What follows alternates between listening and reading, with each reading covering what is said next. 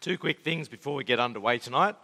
First of all, at lunchtime every day, I sit at the same table. Not because I've got a particular problem, but just I always sit at the far corner the table at that far corner because I really want to make myself available for anyone who's here, and I know there's quite a number who are here, who are not yet followers of Jesus. I'm so pleased and thankful that you've come to annual conference, which is a very brave thing to do. But you've come and you've got questions and you're checking out Jesus. I think that's fantastic. And I want to make sure that I'm available. If you've got any questions, I would just love to have lunch with you and chat with you. And if that's a bit intimidating, I'm actually a very friendly person.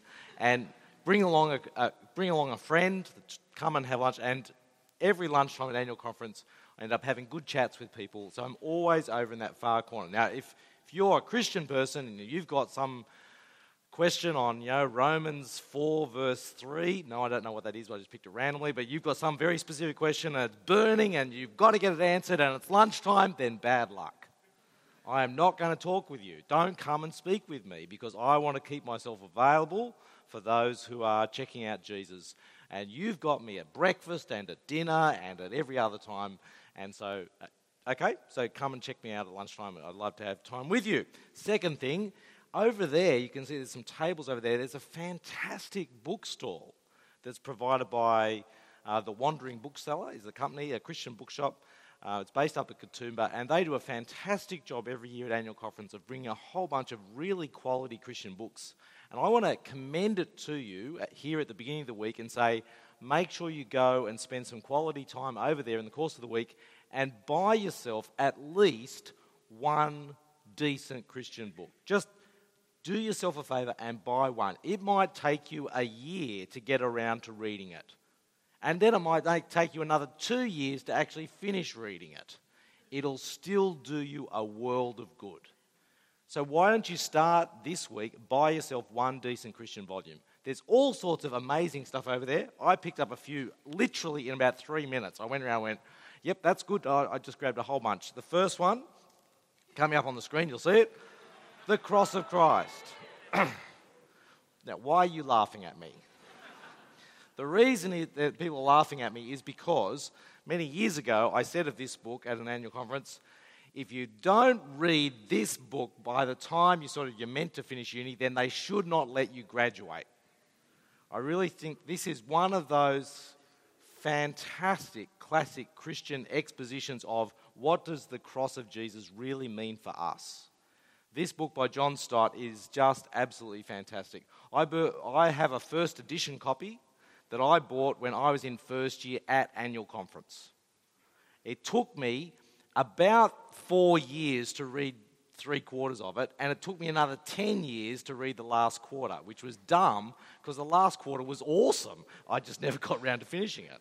But can I highly recommend this book? There's a whole bunch of them over there, and I think this is a great book to read with friends. Form a little book club, read a chapter, then talk about it, then meet again in 3 weeks, having read the next. That's a great book. I'm going to run through some of these other ones. If you're just checking out the Christian faith or you've just become a Christian recently, here's a great little book called The God Who Speaks Life. It's really, really thin, really tiny, written by an ex-EUer. Fantastic introduction to the Christian faith. You might like to read that or read it with a non-Christian friend after you've read Uncover Mark together. Here's another one called You Can Change by Tim Chester. It's about God's transforming power for our sinful behaviour and negative emotions. Do you struggle sometimes to live a holy life? Tim Chester, I think, has written a really helpful book here talking to us about how actually with the help of God, the guidance of His Word and the power of His Holy Spirit in your life, you can change. You can live God's way. This is a really helpful book. You might like to pick that up on the bookstore.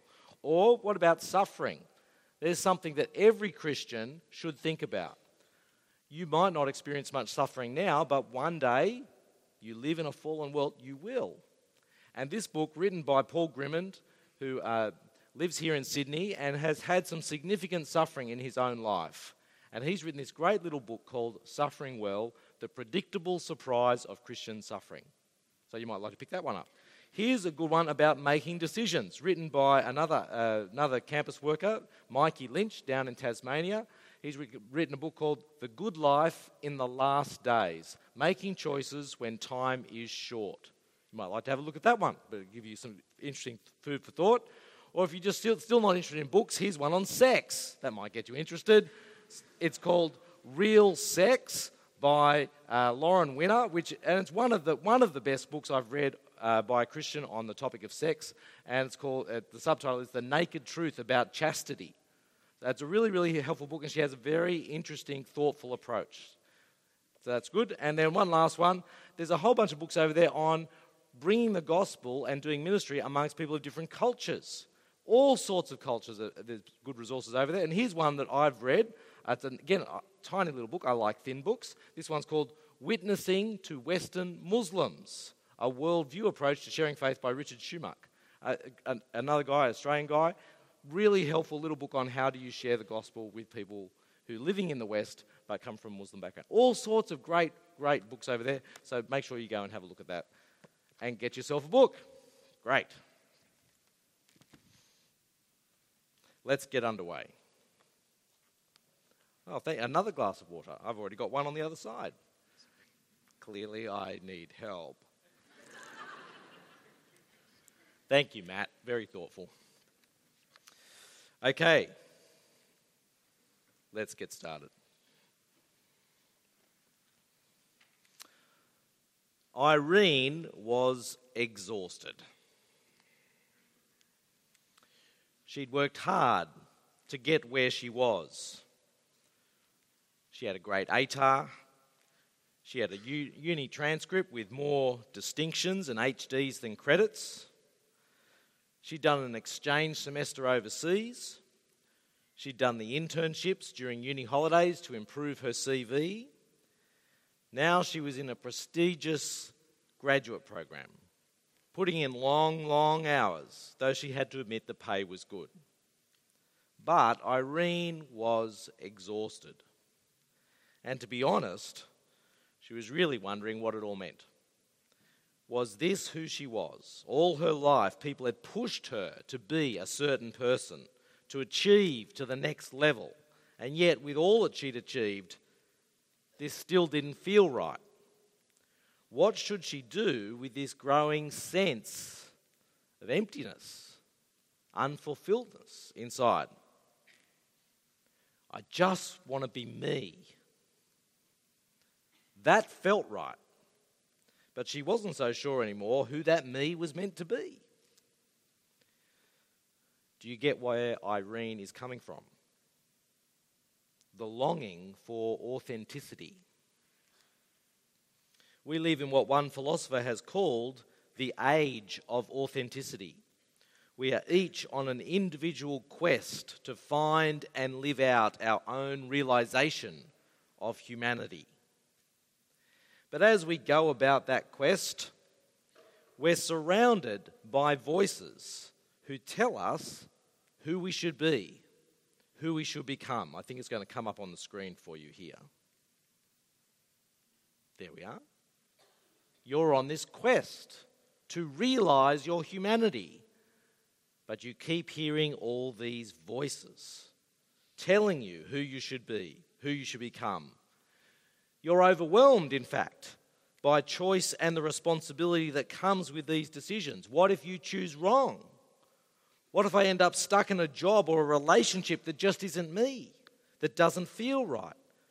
What does it really mean for me to be my true self, to be who I am? We're on this quest surrounded by voices, so we have to put up some boundaries. We'll keep it on the screen, thanks. We have to put up some boundaries. Some boundaries to restrict who we listen to. We might listen to our friends, we might listen to our family, or maybe we won't. You might have some heroes or wise sages whose advice you respect, but we have to put up some boundaries. You can't listen to everyone. But we don't just put up walls to let some voices in and keep others out. We put a ceiling in place too. We've excluded God from our questing. And I suggest That's why we share Irene's sense of dissatisfaction, her uneasy sense of vacuousness with what her life has amounted to. We need to open up ourselves again to what God has to say. We need to punch some holes in the skylight into that ceiling that our culture has imposed on us, so that we can now reconnect with the one true God who, according to the Christian Bible, has made us and knows us. He knows the innermost secrets of our hearts, who has plans for us, and who loves us more than we can know. In fact, we need to not just punch some skylights in the ceiling, we need to dismantle as much of that ceiling as possible so we can be fully open to the one true God and experience relationship with Him, the relationship He's made possible in His Son Jesus. Because when we do that, when we open ourselves up to genuine relationship with the one true living God in Jesus, that's when we become who we're really meant to be. Now, what's any of this got to do with justification or righteousification, as we thought about this afternoon? Thank you. Well, remember from this afternoon that God's righteousness is His action in faithfulness to His creation and covenantal intentions to make things conform to His will.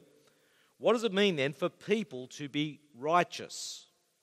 Well, you see there on page 14, for us to be righteous means to be living in correspondence to God's will and purpose for us as His creatures.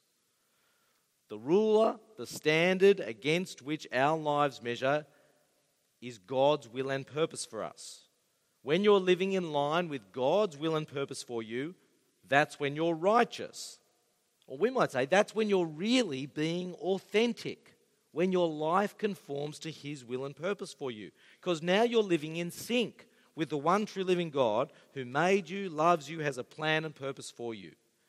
The authentic life that you're looking for is the righteous life in line with God's good plan and purpose. And so it's worth pausing there for a moment and reflecting, how authentic is your life? Or using Bible language, are you righteous? Are you living in a way that fits with God's will and purpose for you as His creature? 60 years ago, in 1959, in the Great Hall at Sydney Uni, the then principal of Moore Theological College, Broughton Knox, delivered the first annual Australian InterVarsity Fellowship Lecture. The InterVarsity Fellowship went on to become what we now know as the AFES, the Australian Fellowship of Evangelical Students, of which the EU is a part. The topic of that first lecture 60 years ago in the Great Hall at Sydney Uni was the same topic we're looking at this week. It was justification. And there in the Great Hall at Sydney Uni, Broughton Knox made an important observation about trying to work out whether or not you're righteous. It's there on page 14, what he said. He said, when God's justification, His verdict of approval of men and women, is under consideration, it is plain that both the standards of God and the true state of our condition in His eyes are important factors to be known.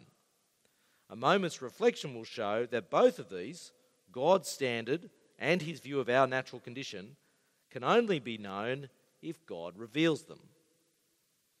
That is, it's no good being like the person in the picture there, with your blindfold on, just blindly saying, I'm okay, I'm righteous. When to be righteous actually means living in correspondence with God's will and His intentions for us as His creatures. We need God's perspective to know whether we're righteous or not. He's the final reference point for righteousness, not my own judgment. So what does God say? What has God revealed about His standard and our natural condition? Well, we're going to take a tour through the first 3 chapters of Romans to find that out. So if you've got your Bible there, it'd be really helpful to open your Bible or call it up on your phone. Turn with me to Romans chapter 1. Now, we're not going to look at every verse in these chapters. What I'm going to try and do is lay out, sort of do a helicopter ride through Romans 1 to 3 so you can get a feel for how the argument Paul makes lays out. So strap yourself in. Here we go. And I've broken it up into some sections for you to make it a bit easier. And they've got some headings there. And we'll pop it up on the screen every now and then just to remind you where we're up to. So, first of all, chapter 1, verses 1 to 17. This is the introduction. The gospel of God concerning his Son, Jesus Christ our Lord. Now, we spent time looking at verses 1 to 17 of chapter 1 this afternoon in the first talk, so we won't repeat it now. I'll just remind you, verses 1 to 6, Paul summarised what the gospel is. It's all about Jesus, his life and death and resurrection. And then in verses 16 and 17, he tells them what the gospel does. We saw it this afternoon. The gospel is the power of God for salvation to everyone who has faith. God saves those who put their faith in the gospel message about Jesus, no matter what background they're from, whether Jews or non-Jews. And that gospel message, that he saves them through it, reveals God's righteousness. That's the big story Paul is sharing here in Romans. Now, that the big story Paul is sharing is about God's righteousness is apparent from where Paul goes next. He talks about God's wrath, which is part of God's righteous response to human sin. So we're up to the next heading on page 15, chapter 1, verses 18 to 25. God's righteous anger against sin, number 1, Gentiles. If you're not familiar with the word, Gentiles means non-Jews. In the Old Testament Israelite way of thinking, the whole world falls into two camps. There's the Jews, God's chosen people descended from Abraham, and Gentiles, that's everybody else. Part of what Paul has just said in chapter 1, verse 16, is that the gospel cuts across that way of thinking.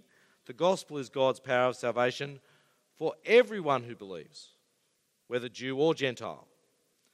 But to help us understand how this shows God's righteousness, he has to make the case. Paul here is a bit like someone who tells you the answer and then tells you what the working is. You know, they say, the answer is 27. Now I'll show you how to get that.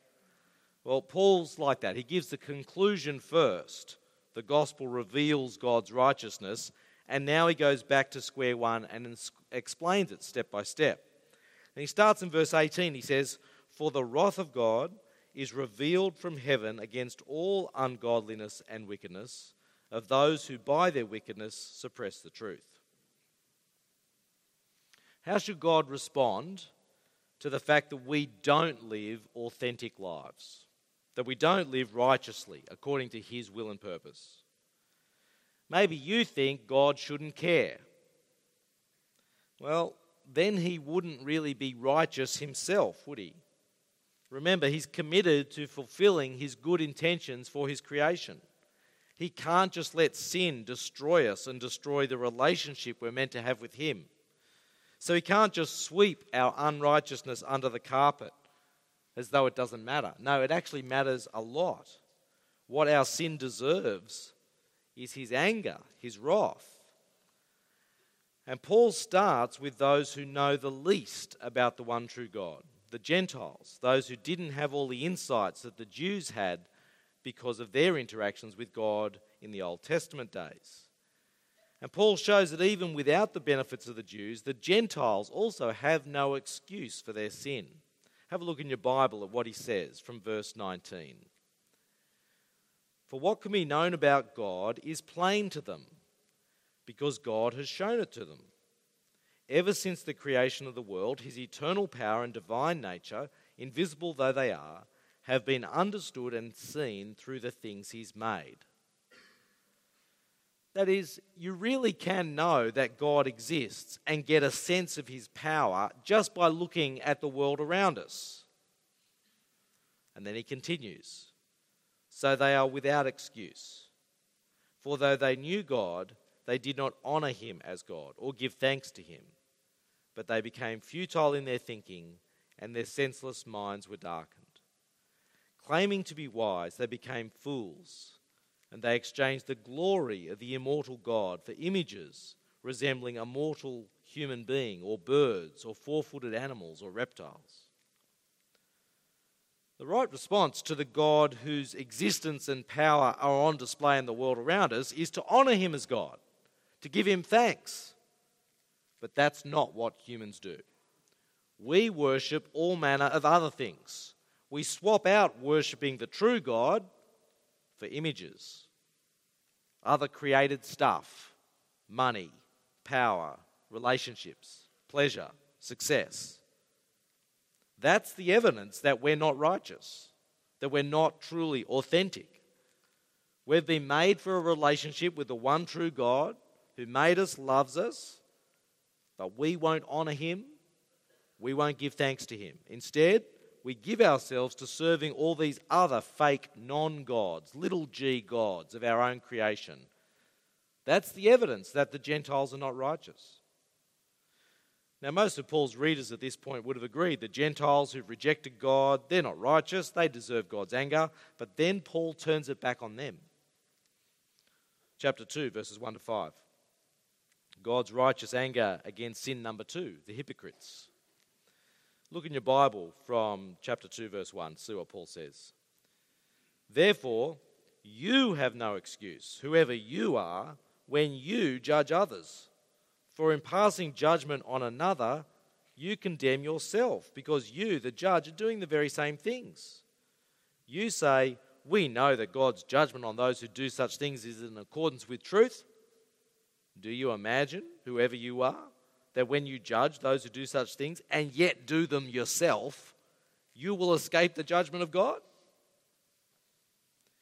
See, if you're not genuinely honouring God as God in your own life and giving him thanks, and instead you've swapped him out and serving other created things, then even if you do know the truth about God, that won't save you from God's righteous anger against sin. Knowing the truth about God doesn't make you righteous. It's, are you living in conformity with his good will and purpose for you? Are you honouring him as God in your life or not? That's the question. Knowing the truth about God but not living it just makes you a hypocrite and means you're facing God's anger too. Have a look at how Paul concludes this bit in verse 5. But by your hard and impenitent heart, you are storing up wrath for yourself on the day of wrath, when God's righteous judgment will be revealed. So you're in no better situation than the Gentiles, who didn't know anything more of God than what they could work out from the world around them. Now, Paul's just mentioned a particular day of wrath when God's righteous judgment will be revealed. The New Testament is consistent in announcing that there will be a final day when God calls time out on this creation, and every single person will front up to him and give an account for how we've lived. There really is a judgment day.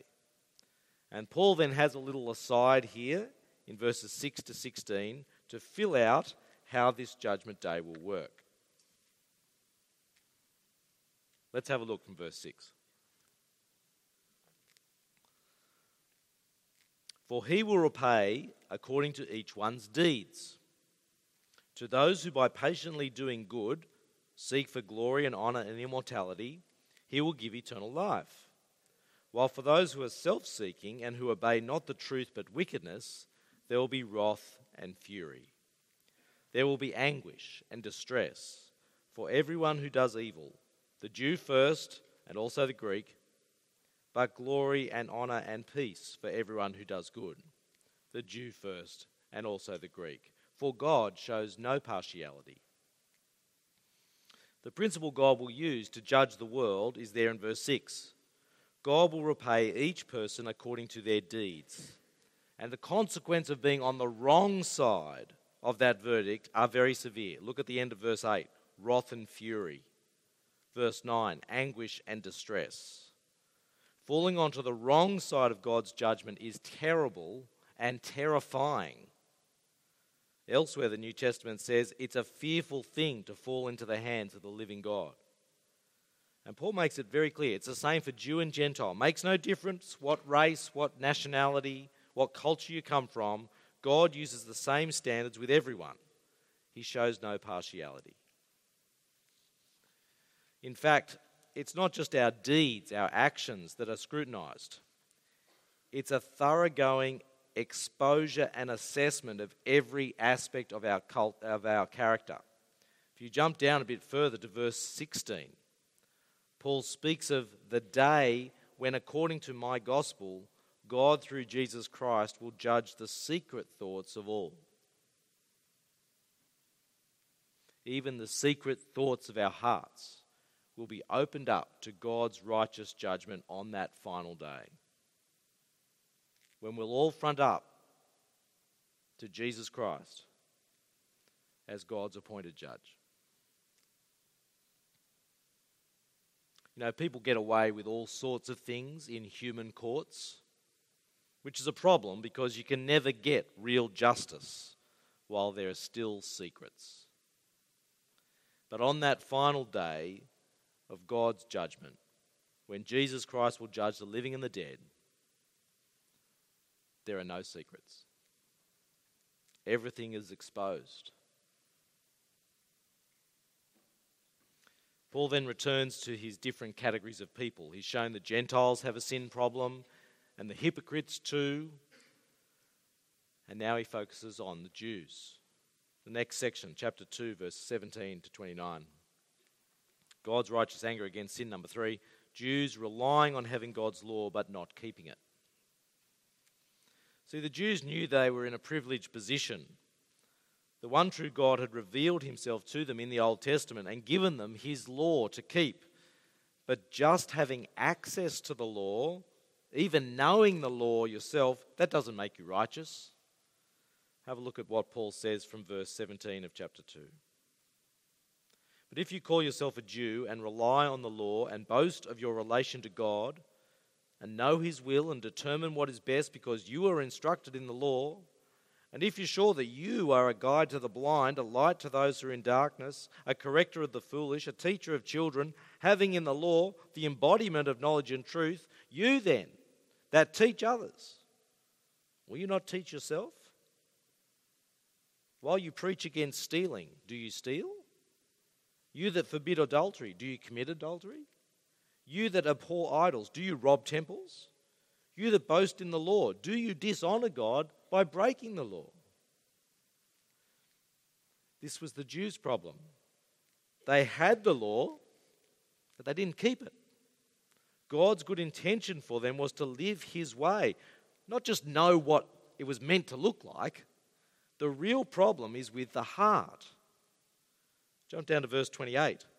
Paul challenges them as to what it really means to be a Jew, one of God's people. He says, "For no one is a Jew who is merely one outwardly, nor is circumcision outward and physical, but a Jew is one inwardly, and circumcision is a matter of the heart, by the Spirit, not by the letter. Such a person receives praise not from others, but from God." And so then Paul comes to his conclusion in chapter 3, verse 9 to 20. No one is righteous because all are under the power of sin. Verse 9. What then? Are we Jews any better off? No, not at all. For we have already charged that all, both Jews and Greeks, are under the power of sin. As it is written, there is no one who is righteous, not even one. The Bible teaches universal failure to live righteously. Note how it says that all are under the power of sin. There is no one who is righteous, not even one. All have sinned. Under our own steam, we all fail to love God and fail to love our neighbour. Despite all your best efforts in this regard, you do not get an HD in righteousness. That might be shocking for those of you who've not got an HD in anything. You do not get an HD in righteousness. In fact, not even a distinction. Not even a credit. Not even a pass. Not even a conceded pass. Not even a terminating pass. Did you even know that existed? But yeah, not even a terminating pass. You fail. Now, we all fail at times, though we never like to admit it. We can spend a lot of effort actually covering up our failures, excusing them, but here we all fail without the work of his Spirit in our heart. Because as Paul has just shown, whether Gentile or Jew, in our natural state, we do not honour God as God in our lives. We're self-serving. We swap God out for other things. We don't live in line with his good will and purpose for us. Without God's work in our life, we all fail. It's an F for you and an F for me. Now you might say, so what? God has his absolute standard, which we all absolutely fail. Big deal. So what? Does it really matter? Yes. Yes, yes, yes, it matters. The Bible says the consequences of our sin are serious in the extreme.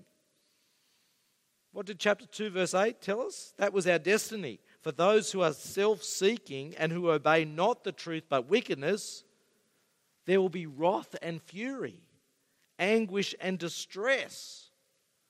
God's righteous judgment on our unrighteousness is wrath and fury. Friends, we have to take off the blindfolds and grasp the fact that our situation in our natural state is not good. Our lack of righteousness leaves us facing God's just wrath and fury. This is a massive, universal, desperate problem.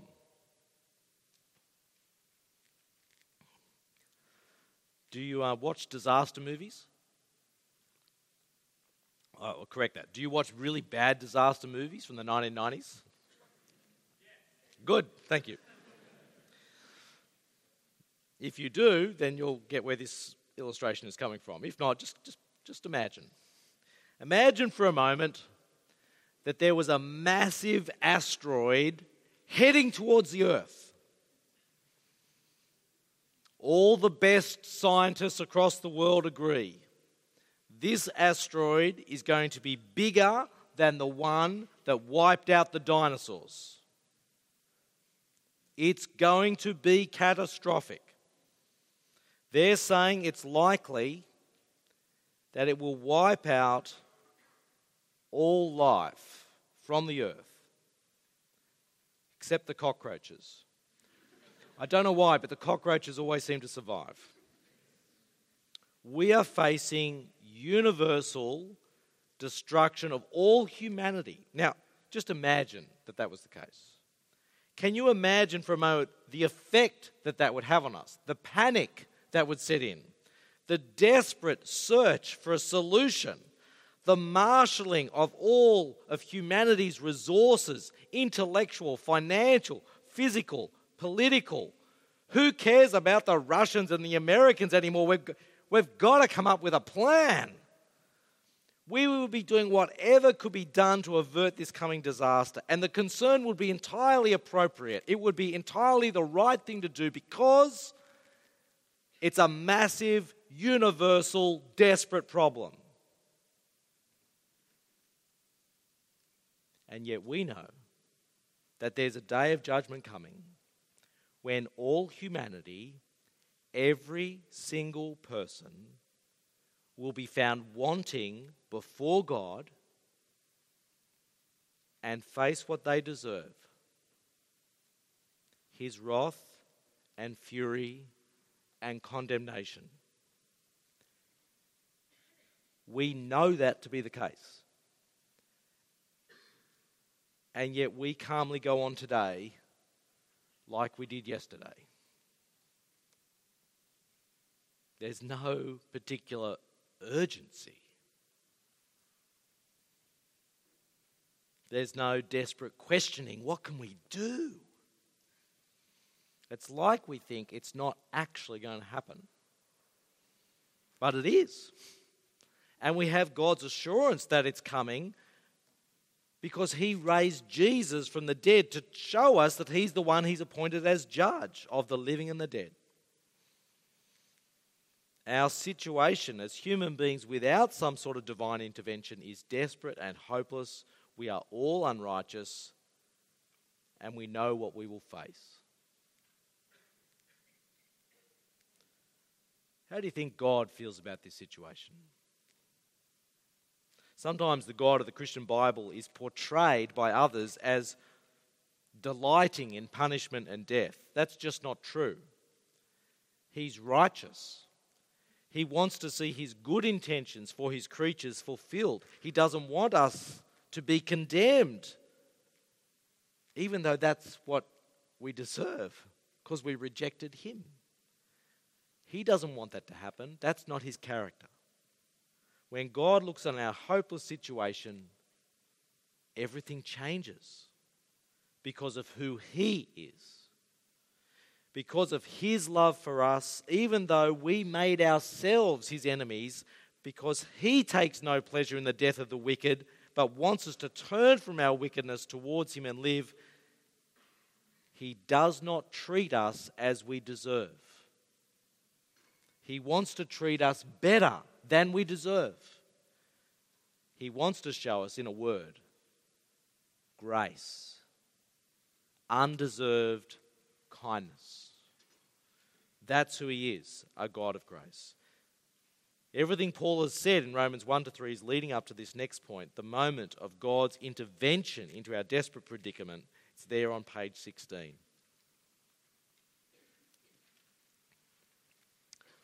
But God. The story of amazing grace. Paul reaches this point in chapter 3, verses 21-26. God's righteousness now revealed, not in wrath and judgment this time, but in grace, his undeserved kindness, when he justifies the unrighteous in Jesus. Let's pick up Paul's argument in chapter 3, verse 21. But now, the righteousness of God has been manifested apart from the law, although the law and the prophets bear witness to it, the righteousness of God through faith in Jesus Christ for all who believe.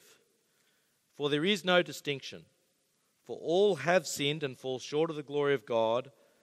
They are now justified by his grace as a gift through the redemption that is in Christ Jesus, whom God put forward as a propitiation by his blood to be received by faith. This was to show God's righteousness, because in his divine forbearance he had passed over former sins. It was to show his righteousness at the present time, so that he might be just and the justifier of the one who has faith in Jesus. Notice a couple of things here. God's own righteousness continues to be Paul's overarching theme. See it most clearly there in verses 25 and 26. Secondly, the emphasis is on all, the universality of the human problem and the universal divine solution. There's a universal problem, verse 23, for all have sinned, fall short of the glory of God. That's what Paul's been making, this point, up to this point in the first 3 chapters. It includes everyone, Jew and Gentile. But now there's a universal divine solution, verses 23 and 24. All are justified through Christ Jesus to be received by faith. Verse 25 is a wonderful summary of how God shows himself righteous in securing his plans for his creatures by putting forward Jesus Christ as a sacrifice.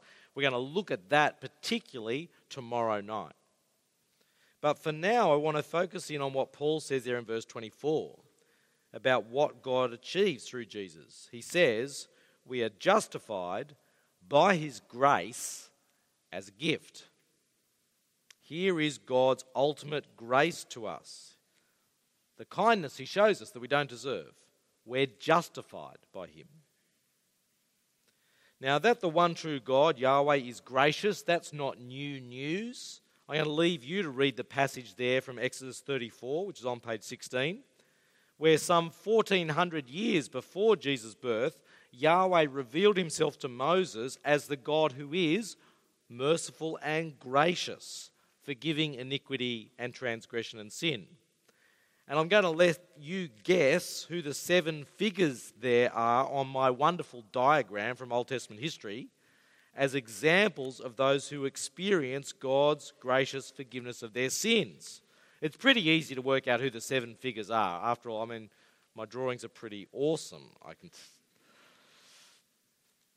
And I'm going to also skip over the section on top of page 17, really truly free, and leave you to read Romans 5, where Paul really goes to town emphasizing the free gift nature of our justification. I want to jump straight to halfway down page 17.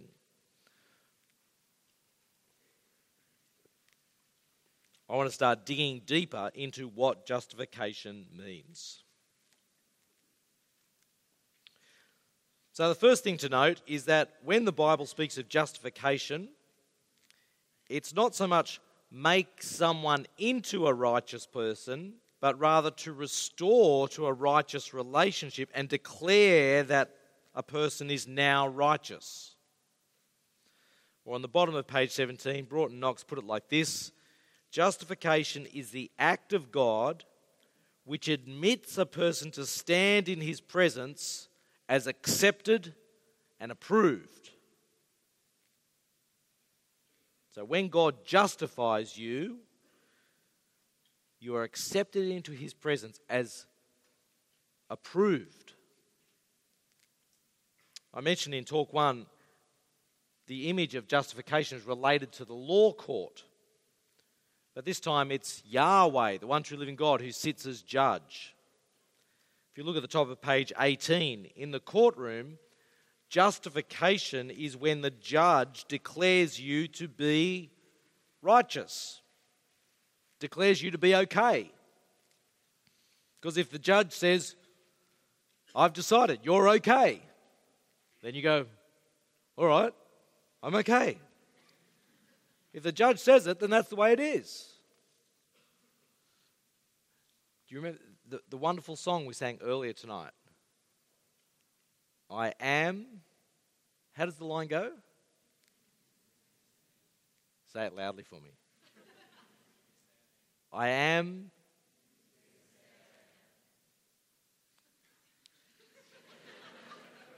I wrote it down, and now I've forgotten it. I am that you say I am? Thank you. I knew there was a missing word. I am who you say I am.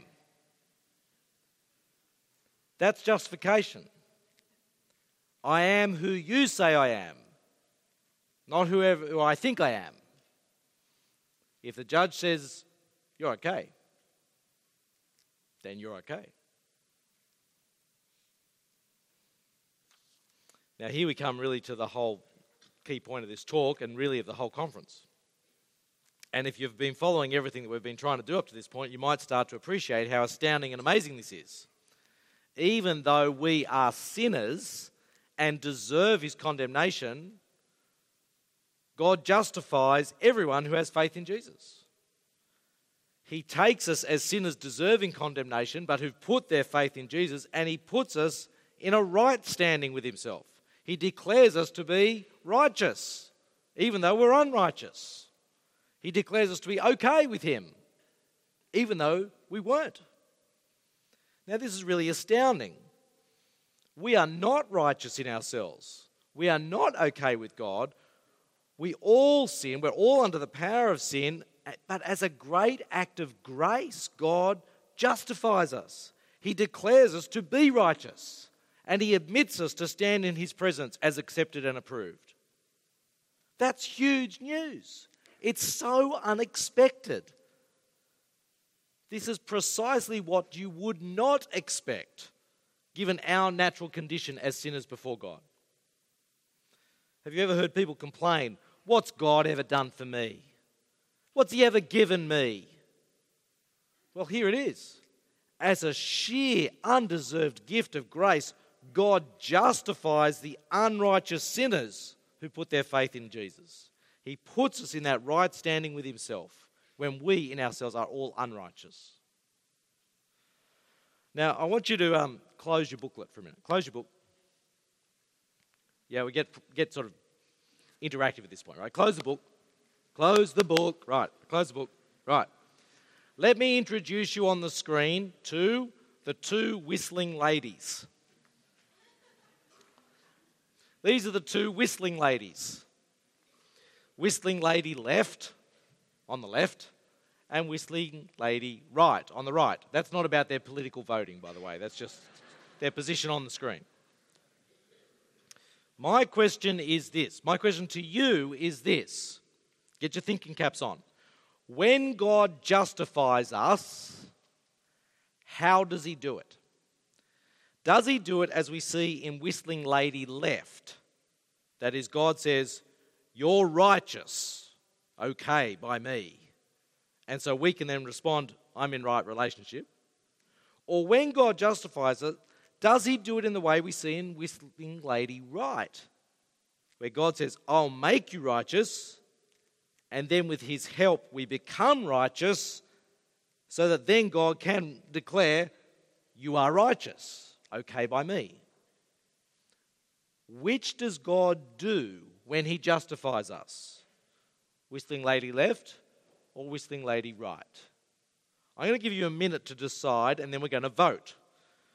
But you can talk to the person next to you. Why don't you see what they think?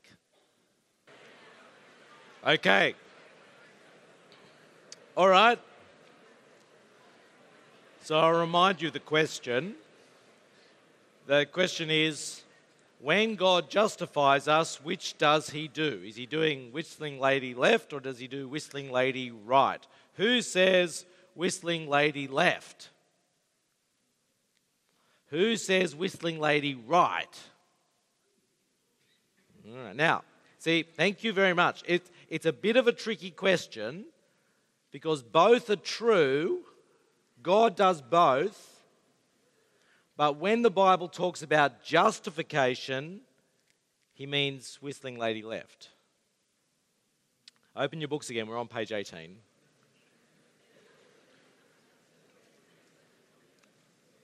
Let me explain it to you. In the Bible, justification, righteousification, is not about God making you righteous, which is whistling lady right. Justification is God declaring you to be righteous as an undeserved free gift of grace and restoring you then to a right relationship with himself. So whistling lady left is justification. Whistling lady right is what we call progressive sanctification, the continuing process by which God is at work in us to make us more holy and to help us conform to his righteous intentions for us. So when you become a Christian and put your faith in Jesus, you are both justified by God, declared by him to be okay, and he starts to work in you, changing you to enable you to live more righteously. So both left and right are true of what God does to and in you. You can't separate them entirely, but it is important to distinguish between the two, not get them confused. What the Bible means by justification is whistling lady left. Now, why does this matter? Why is it so important to distinguish between justification and progressive sanctification? 4 points there on page 18. You might like to jot them down. Here we go. First of all, why is this distinction important? It upholds grace. It upholds grace. If we think that God declares us to be righteous only when we're changed to become more righteous, then you'll start to think you're justified by what you do, rather than by God's gracious, that is undeserved, gift. We will lose an important aspect of God's grace, namely that he justifies the ungodly. He doesn't have to make you godly before he justifies you, says you're now okay. He justifies the ungodly. Second, this distinction protects the assurance of salvation. It protects the assurance of salvation. If justification is based on God changing you to become more holy or righteous, how do you ever know if you've been changed enough to really be righteous yet? Your assurance is all left up in the air. Which leads to the third point. This confusion between these two is one of the problems in Roman Catholic theology. The way the Roman Catholic Church officially defines justification is that it includes progressive sanctification. The Roman Catholic Church calls whistling lady right justification. You can see this in some of the excerpts there on your page from the official Catechism of the Catholic Church from 1994. Note in the first quotation there from paragraph 1992, justification, it says, conforms us, there's the idea of internal change, to the righteousness of God who makes us inwardly just by the power of his mercy. It's all about internal change. Or again, at the bottom quotation from paragraph 1989, justification is not only the remission of sins, but also the sanctification and renewal of the interior man. Now, you might be saying, Well, so what? Seems like an argument over definitions here. Well, at one level it is, but it's actually a very important argument. When you read the Bible and you read Paul in Romans 3 like we just did, saying they are justified by his grace as a gift, what does he mean? Does he mean Whistling Lady Left? Does he mean, as the Roman Catholic Church says, both Whistling Lady Left and Whistling Lady Right? But I think when you look carefully at all the places where that word justify or righteous is used in the New Testament, it just does not seem to include Whistling Lady Right. Justification in the New Testament refers to that declaration God makes on the ungodly as an act of sheer grace. And it's actually because they've brought sanctification into their definition of justification that I think many Roman Catholics lack assurance. They're not sure whether they're sufficiently righteous or not to be justified according to the definition that the Roman Catholic Church uses for justification. Fourth point, this distinction matters because it empowers Christian living. Understanding that God has already declared us to be righteous at the very start of our Christian life, that provides great energy for going on and living the Christian life. You're living the Christian life not to earn your way into right standing with God. You've already got right standing with God. You're already in a right relationship with Him, and that gives you great energy for living it out. Which brings us then to the results of God's free gift of justification. Two wonderful consequences that flow from God's justification of us. Top of page 19. You can see there, look how happy that dude is at the top of page 19. He understands justification. And there's two things that he's rejoicing in. You might like to jot them down. The first one is, because he's justified, he's now got peace with God. Peace with God. As Paul goes on to say in Romans chapter 5 verse 1, therefore, since we are justified by faith, we have peace with God through our Lord Jesus Christ, through whom we have obtained this access to this grace in which we stand. We're no longer enemies with God because of our rejection of Him. We are now at peace. We're no longer facing God's wrath and condemnation for our sin. We now have peace with Him because we're justified.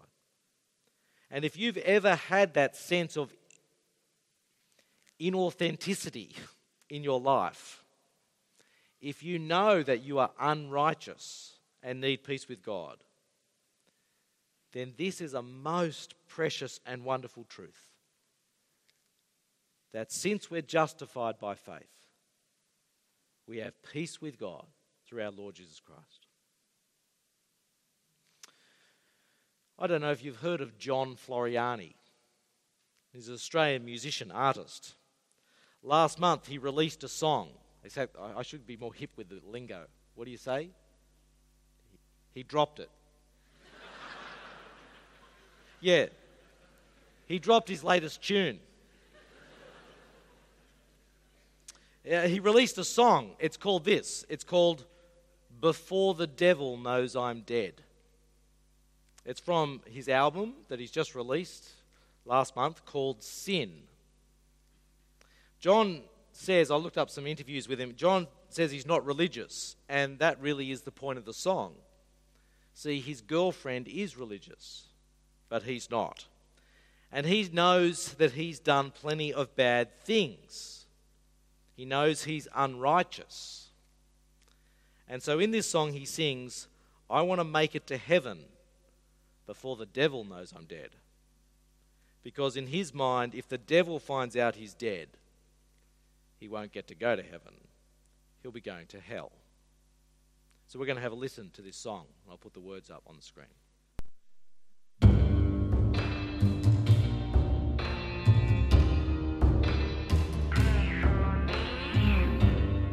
He just said, pray for me.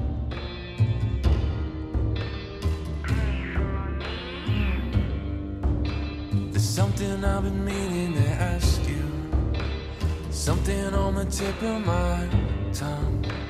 Something I saw in my old man when I was young.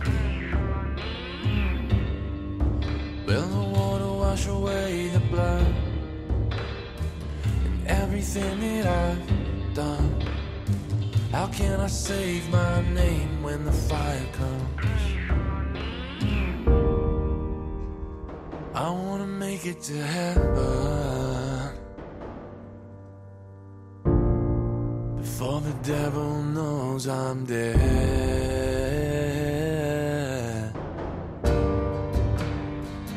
I don't know how to tell you, but where you're going when you die, they don't let the bad folk like me inside. I know I promised forever, but forever is a long, long time. Can you stand and be alone in your afterlife? I wanna make it to heaven before the devil knows I'm dead.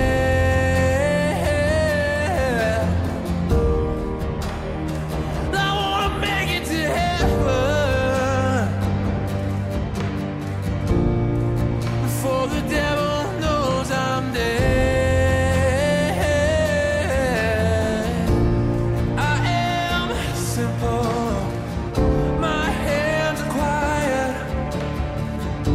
I paid for what I did in the night. I am simple, my hands are quiet. I paid for what I did in the night.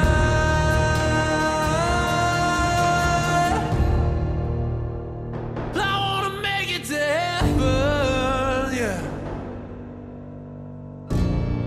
before the devil knows I'm dead.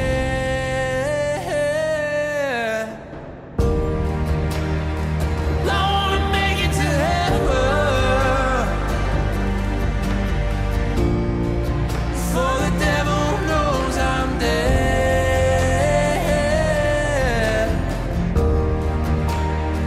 I wanna make it to heaven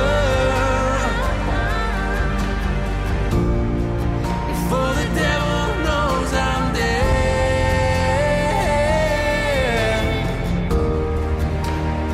I wanna make it to heaven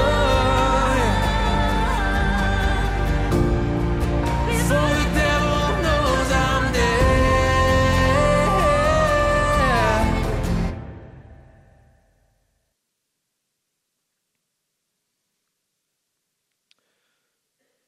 John Floriani knows he needs peace with God.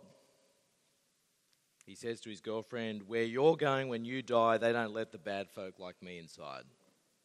How can I save my name when the fire comes?"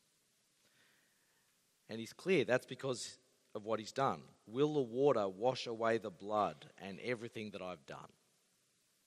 And his answer in the song, "You better pray for me." And now this is really tragic. Sadly, it's not enough of an answer. He needs justification. Like all of us, he needs God to justify him, to declare him righteous as a free gift of grace.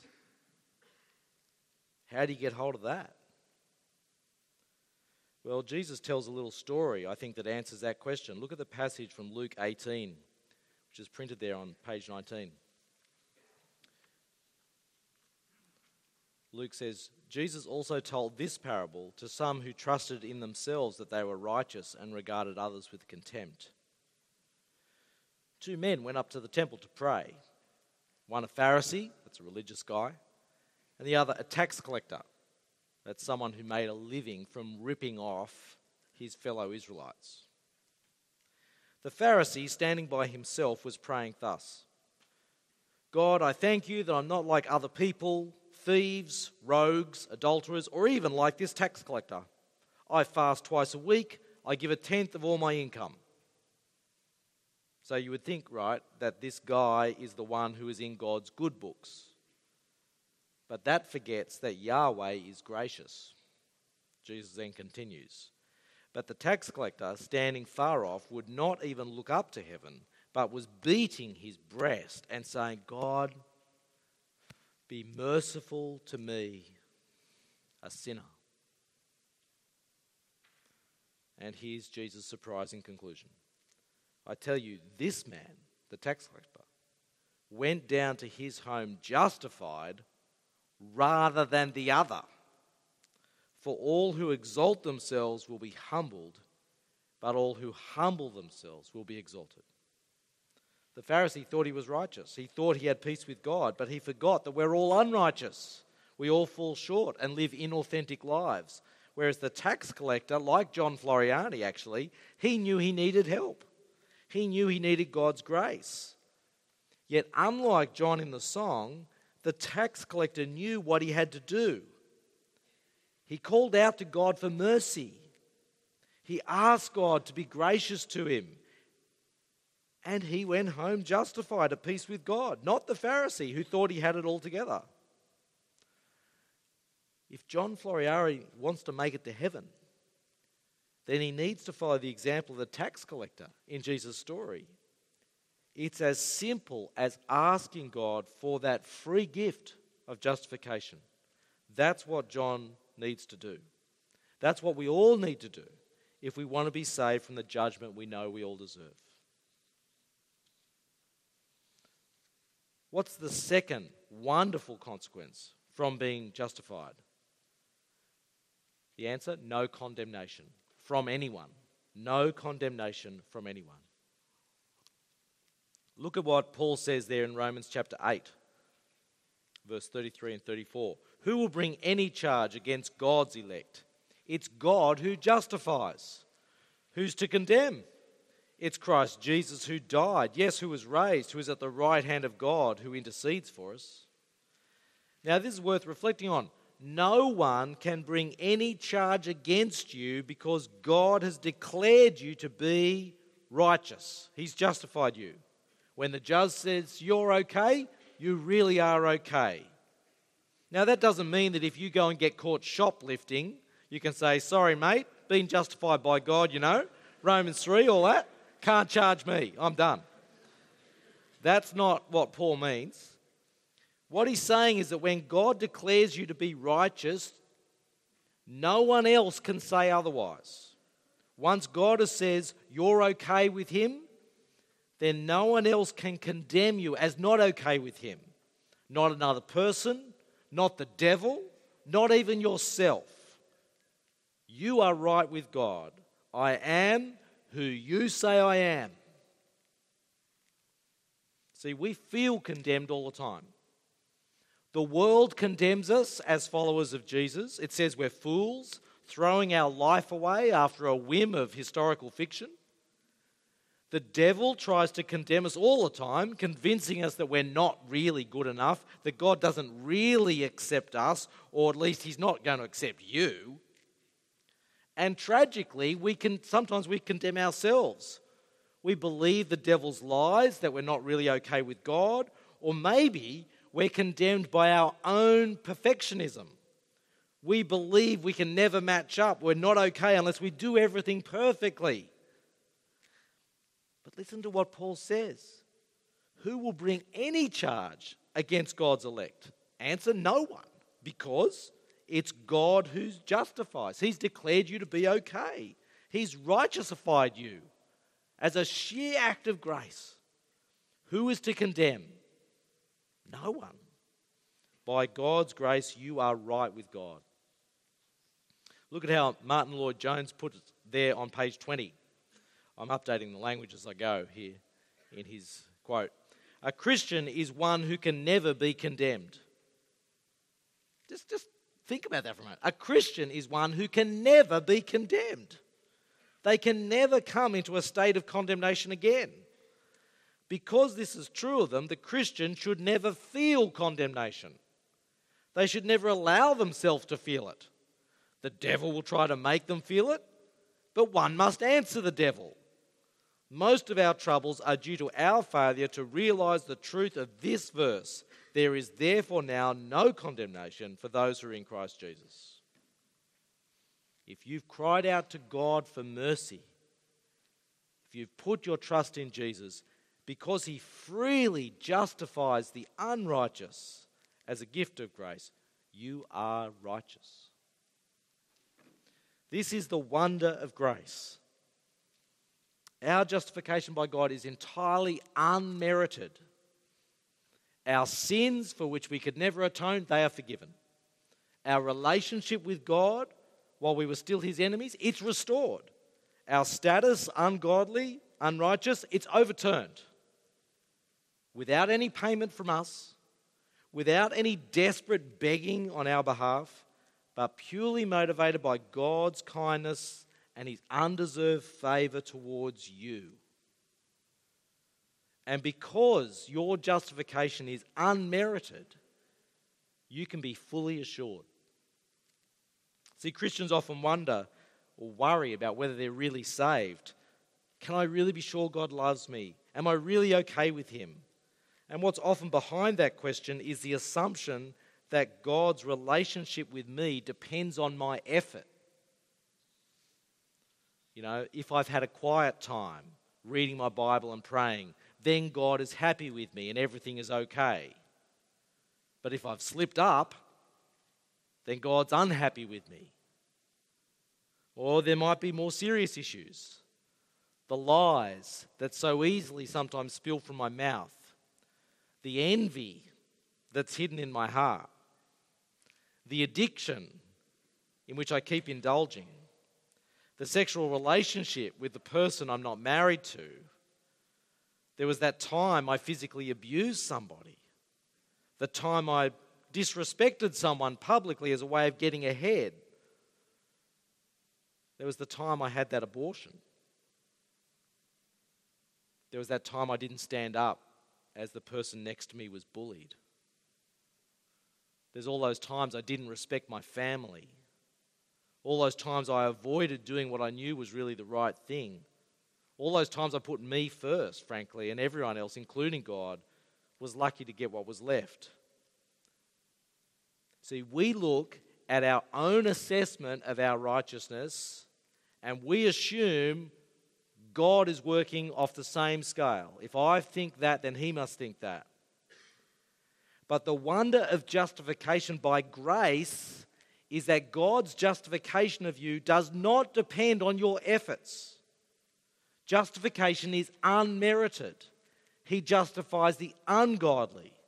Not because they deserve it or have paid for it. He justifies them as undeserving as they are because they've put their faith in the Lord Jesus. And so you are justified in his sight as a free gift. And since it's nothing to do then with what you've done or your own internal righteousness, you have full assurance. It's based on his declaration, not how good you've been. You have peace with him. There's no one to condemn you. And that's why justification by grace is a source of abiding joy and humble confidence. Since our justification by God is unmerited, and it isn't affected by my good actions or my bad actions, it's a source of constant joy. You are justified. Praise God. Praise God for his grace. How wonderful is that? And since you're assured of this status through faith in Jesus, you have humble confidence in God's presence. We're not arrogant. How could we be when we know that our status as righteous is not what we deserve? But we have this humble confidence because our trust, our faith is not in ourselves and what we've done. It's in God and what he's done for us in Jesus. And tomorrow we're going to look particularly at what has God done in Jesus to make this declaration over us possible.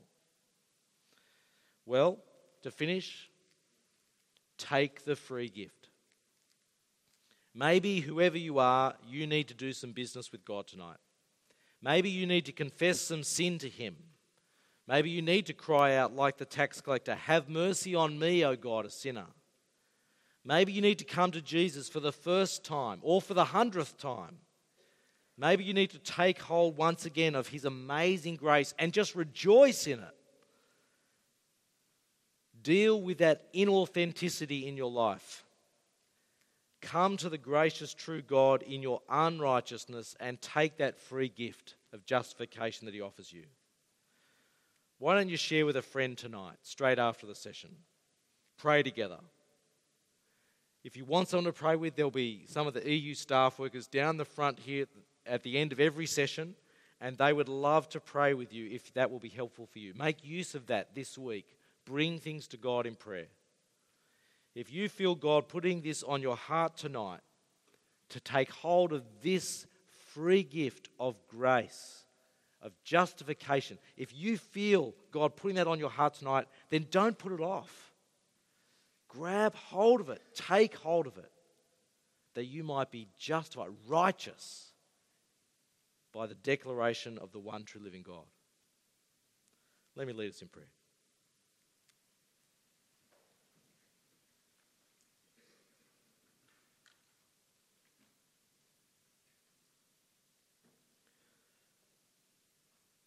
Amazing grace. How sweet the sound that saved a wretch like me. I once was lost, but now am found. Was blind, but now I see. 'Twas grace that taught my heart to fear, and grace my fears relieved. How precious did that grace appear, the hour I first believed. Heavenly Father, we give you great praise and thanks that you are the gracious God who justifies the ungodly as a free gift through faith in your Son, Jesus Christ. What mercy and what amazing grace. We pray, Father, tonight that every single person here might take hold of this free gift of grace that you have lavished on us, that we might be righteous by your declaration, that we might be freed from condemnation, that we might be the people you have made us to be, your children. We pray this in Jesus' great name, and with joy and thanks in our hearts. Amen.